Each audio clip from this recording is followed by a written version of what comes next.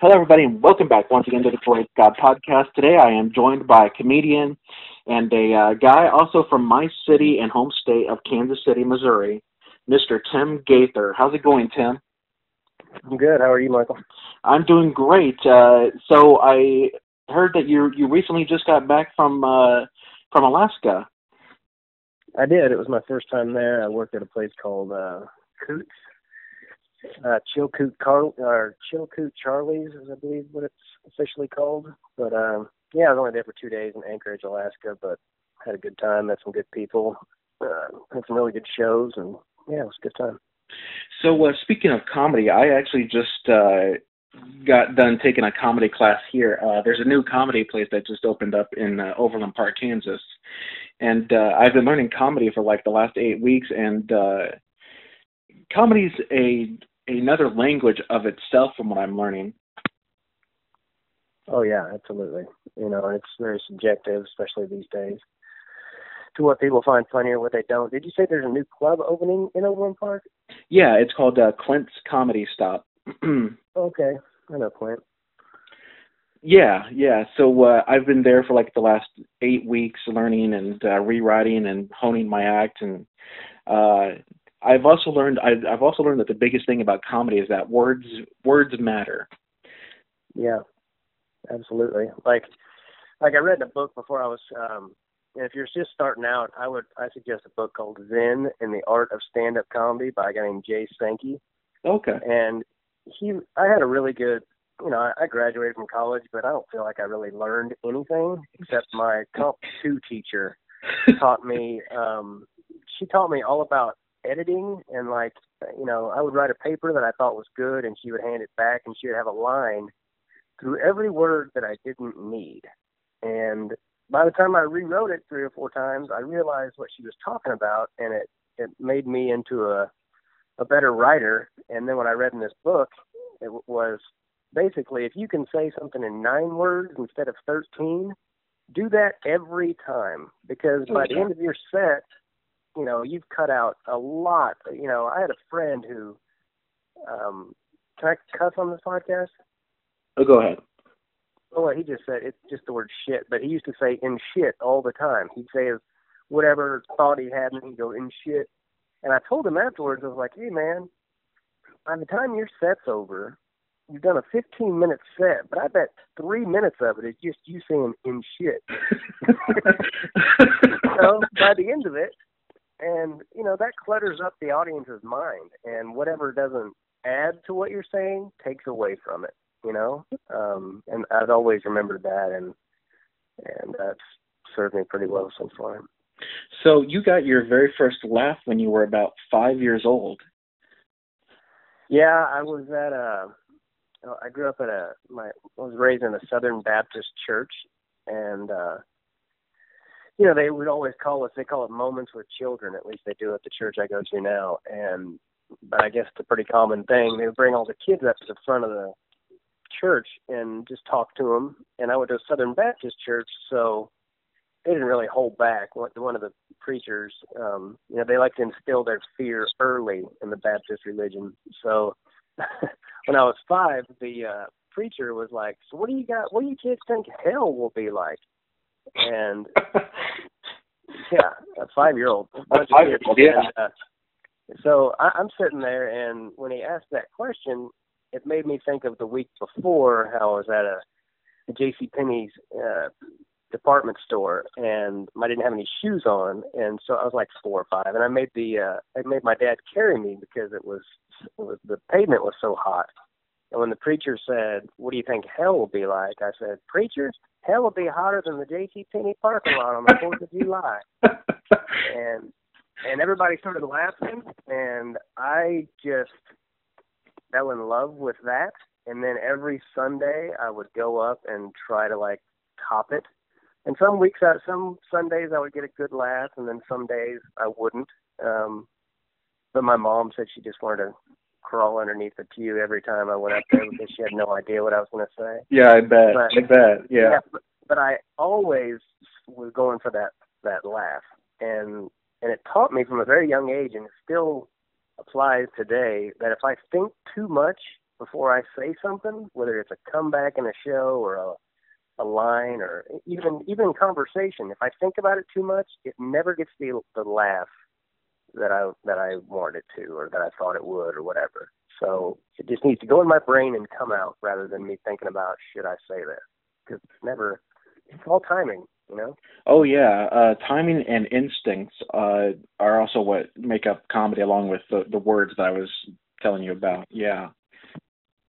Yeah, and like a trick with a heckler is I will always make them repeat themselves. Like if they holler something out, I'll go, "What's that?" And 95% of the time, I've heard what they said. Yeah. I just need that extra 30 seconds it's going to take them to repeat it, to formulate whatever it is I'm going to say, or it makes them do a second think about whether or not they should say it at all. You know, and a lot of times they just won't. They'll just get quiet. But yeah.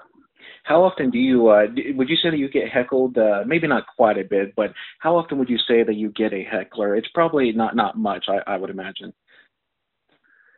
No, not a lot. I mean, I think that's one of the biggest things people starting out are afraid of. I remember when I started out, I was always, when someone heckled or said something, I would get nervous on stage because I thought I had to come up with this brilliant line or whatever. Yeah. And somewhere pretty early into it, I realized that people who heckle and yell things out in a public setting generally are not very smart.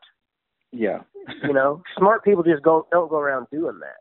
So once I realized that, you know, it's almost unfair. It's like, here comes this idiot, you know? Yeah. But yeah, I don't know exactly what the breakdown would be on how many, but I would probably say at least one a week, and it's usually a woman, and I don't know why, but I think it's just the way our society's set up. You know, we'll take more crap off a woman than we will a man. Oh, you know? absolutely. Yeah. They won't kick women out of the show, but they'll kick a man out in a heartbeat. But a woman has to really do something to get the boot. Funny. Absolutely. I mean, I have my own comebacks if someone were to heckle me. Do you mind if I try one out on you real quick, see if this is appropriate? Sure. So basically, if someone said something like, I mean, basically, this is what I would say. I mean, so I get heckled, and I guess I would say, I guess we know who the village idiot is now. Yeah, that's pretty funny. Yeah, would that go over well? I mean, will that kind of convey the message to them, or is that maybe like a little too harsh for that? No, I don't think it's too harsh. I think it's even funnier if you said, "Oh, look, we've identified the village idiot." All right, I will stick with that then. Yeah, I don't think that's bad at all. So I'm set to perform actually next week for the 8-week class that I just got done taking, and stand-up is really a lot of fun. I must tell you. I mean, to be up in front of that crowd and you be the one that people are looking at, and knowing that you're just in control for that time. Yeah, it's a lot of fun, and it's also pretty scary. Oh yeah. Oh, do you get nervous? I mean, have you been in front of a crowd at all, or is it mainly just the students? Or oh no, I've been doing it for about 2 years now, I would say. Okay. Yeah.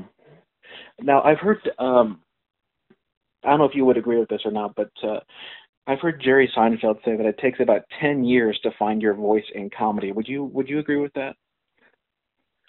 Yeah, I would agree with it, and say that if you're really, I don't know what the word would be, hard on yourself or really searching for something, it could take a lot longer than that. You know, I asked Bill Burr probably 5 years ago when he thought he had found his voice, and Bill Burr is one of the best comedians in the country, and if Absolutely. you don't think so, you probably don't know what you're talking about. Like, right. Whether or not you find him funny or not, you can't say he's not one of the best comics. You just, you know. But he said he still doesn't feel like he's completely found it, and that's Bill Burr. So if you're good at it, I feel like you're always searching for it and trying to make it better. Like, I had a set the other night at the Comedy Store that made me feel like that's, you know, I've been doing it for a living now for 19 years, but I still, the other night, there were like 14 people there, and I came off stage and I was so fired up because I'd finally said some things in a way that I wanted to say them. And, it's one thing to do that in front of a small crowd when it doesn't matter, and then have that kind of balls, so to speak, when you're in front of a packed crowd, but you never stop learning. That's what's so maddening about it. My friend Chuck Johnson he was doing a show not too long ago. He's been doing comedy for a living for 30 years. And the other day, it's actually been quite a while now, but he closed with a joke. Or he had a really, really strong joke, and then he closed with one that didn't get near as good a laugh. And he goes, I should have closed with that last joke. I've been doing this 30 years, and I still don't know what I'm doing. And and that never goes away, like there are times where you're like, man, that was just, and if you start to think, I might not kill all the time now, but I think I'm done eating it. Well, buckle up, because you are about to eat shit. There's a show that's about to come along where you are just going to eat it. Absolutely. And it happens to everybody. So, yeah, 10 years sounds like a good, round number, but I think everybody's different. And, absolutely. And then you'll run into a lot of people who suck at comedy, and they're like, yeah, it took me about 5 years to find my voice. And in my head, I'm like, you have not found your voice. And if that's your voice, you should quit. Right, absolutely. So let me ask you, so you've been doing this, like you say, for 19 years. Are there some sets that when you go up there, just that you feel like, okay, this just did not go well at all? Do you have like some jokes that just don't work? Oh, sure. Yeah, absolutely. That never stops. There will always be things that you think are funny, and then the crowd doesn't laugh, and then there are things that are funny. You're just not saying them the way you want. And sometimes you'll have a joke like that for 2 years, and you just keep at it because that joke is funny. And then one day you'll change 2 words, or take 2 words away, or add 2 words, or change the order of the words. And all of a sudden it gets the laugh you always knew it should. But that, goes back to what you said about words matter. Because the order, the, placement, all that stuff. It's, if you're good at stand-up, you make it look easy. So everyone thinks it's easy. And then they get up there and the lights are in their eyes and they're holding that microphone they've never had and their voice is amplified and you shit your pants, Yeah. Absolutely. So, yeah, I've been actually doing it for 21 years in January, but 19 as my only source of income. I can't believe it's been that long already. And congratulations on that. 21 years. That's quite a feat. Yeah. Like I said, though, it's gone by in the blink of an eye, and I've been saying that. I've been doing it 5 years, 3 for a living. I've been doing it 7 years, 5 for a living, and now it's 21 and 19. And I'm like, God, how the hell did that happen? Wow. Yeah. Some people quit after the first year of doing it. Yeah, I wanted to quit. I remember the first time I got paid for it, I made $8 at a thing called Best of Kansas City. We split the door, and my cut of it was $8. And it was like the 10th time I'd been on stage, and the first 9 had gone pretty well, And I remember thinking, like, I know everyone says how hard this is, but I don't know if that applies to me. Like, I just think I'm a natural or whatever. And I don't know why I had that thought, because the 10th time, like I said, I got paid $8, and I ate it the entire show. And Chris Porter, who I don't know if you know, but he was on the show. He started about a year ahead of me, and he was closing the show, and we all went short, every single one of us.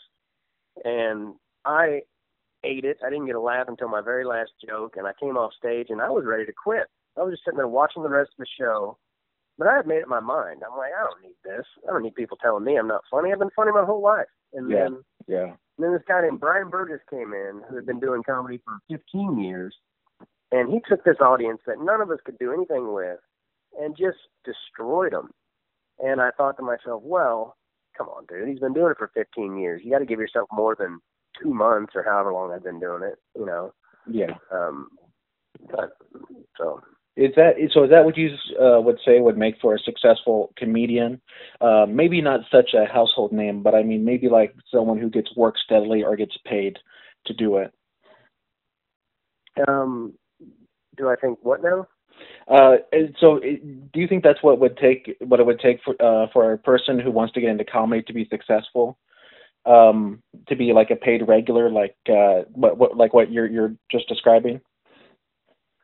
Yeah, I mean, I think it takes, it takes a lot of time, and you have to perform in as many places as possible, as many different environments as possible. Like when I was starting out, I would drive 4 hours each way to do 5 minutes at the St. Louis Funny Bone because I knew it was important to be funny everywhere. And when you start going on the road, that's when you really find out what's funny everywhere because something that kills at your home club all of a sudden is eating it, and something that you thought about throwing away is doing really well. And you're like, that's weird, and then you just, after a while, you figure out what's funny everywhere. So I don't know if that answers your question, but yeah, I mean, my question was basically, what do you think it takes for a person to be a successful comic?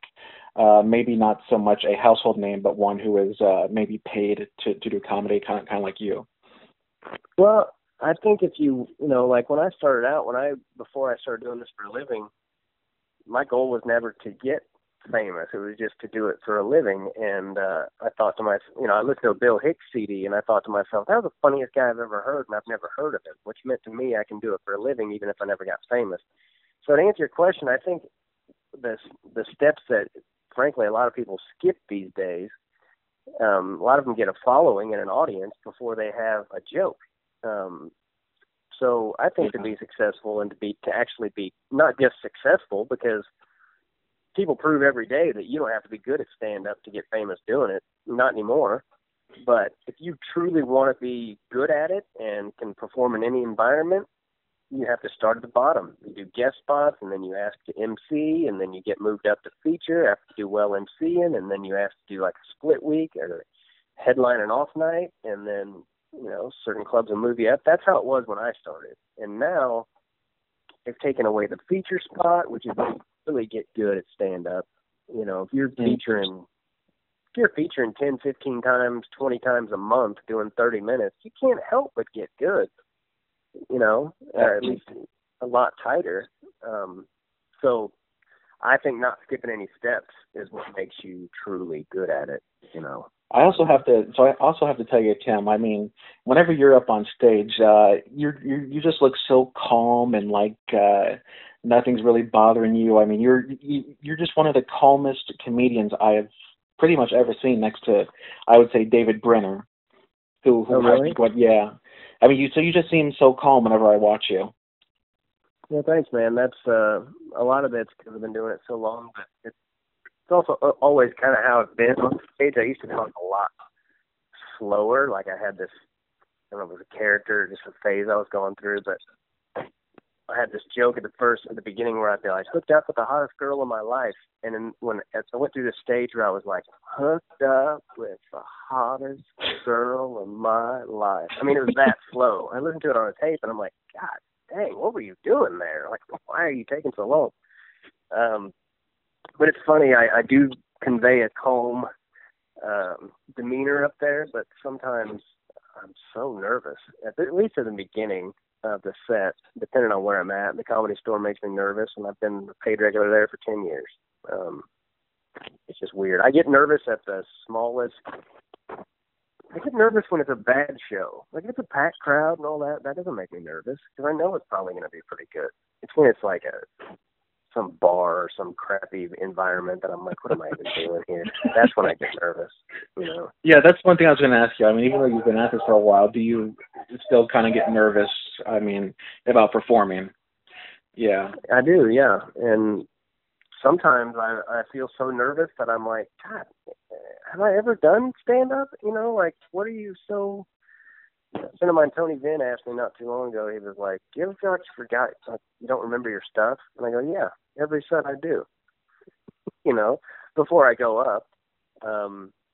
Yeah, I always have a little bit of it. And no matter how calm I feel, a few minutes before, it almost makes me nervous that I'm not nervous sometimes, because I know that it might come on like a freight train right before I go up, Yeah. But it's amazing, no matter how fast my heart is beating and no matter how I feel like I'm not even going to be able to do this, as soon as they say my name, something comes over me, and I'll say this thing as soon as they say my name before I let my foot hit the stage. When they go, please welcome Tim Gaither, I'll say it out loud, but not loud, just to myself, but out loud. I go, that's right, you bitches. And it's like it's like it turns a switch in me. You know, it turns me into someone else. And when I get on stage, all of a sudden I'm not scared of anybody. You know, I don't care how big a dude is or this or that. I just something comes over me. I become kind of a different person, and that I think flips the switch for me. Is just saying, "That's right, you bitches." Yeah. I don't know where I started saying that, but I've done it for a lot of years now. I've said that a lot of times. I'm gonna use that. I'm scheduled to do my first bill, like I said, next week with about 4 or 5 other people, and they're having a comedian at our professional comedian come host the event. So kind of nervous about that one, but yeah. So my first bill.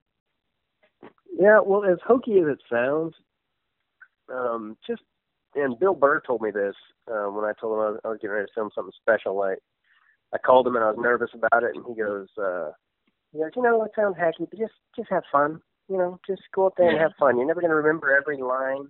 You're never going to remember every tagline. You know, just go up there and have fun. And he goes, you know how I know you're a good comedian? He goes, because you're calling me 3 weeks ahead of this thing, telling me you're nervous. And he goes, you think Tyler Perry gets nervous? And I was like, I don't know. He's like, fuck no, he doesn't get nervous.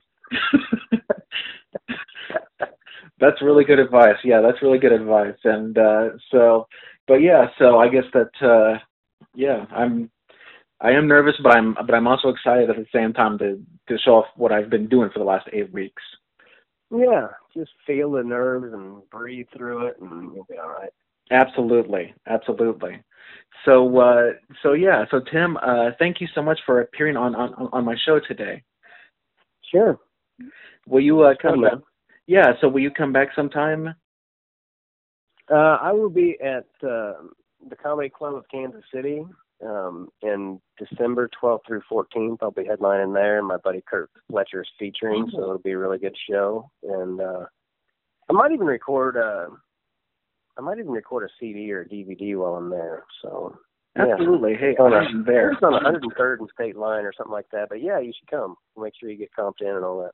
Absolutely. I will come see you. Absolutely. And that's Dustin Black, I think, that runs that one. Dustin Kaufman. Yeah, or Dustin Kaufman, yeah. I knew his name was Dustin. I just didn't know the last. Anyways. But yeah, I'm definitely there. And so thank you so much. And thank you for the advice. And hopefully we get to work together one day. Yeah, man. If anybody wants to see anything I do or check out my website at gaithercomedy.com, I've got a podcast on there, and I've got all my social media links and all that stuff. So if anyone wants to check it out, they can. It's GAITHER, timgaithercomedy.com. So yeah, man, I appreciate it. Thanks for having me on. All right. Well, thank you so much. Okay, buddy. Bye-bye. All right, bye-bye.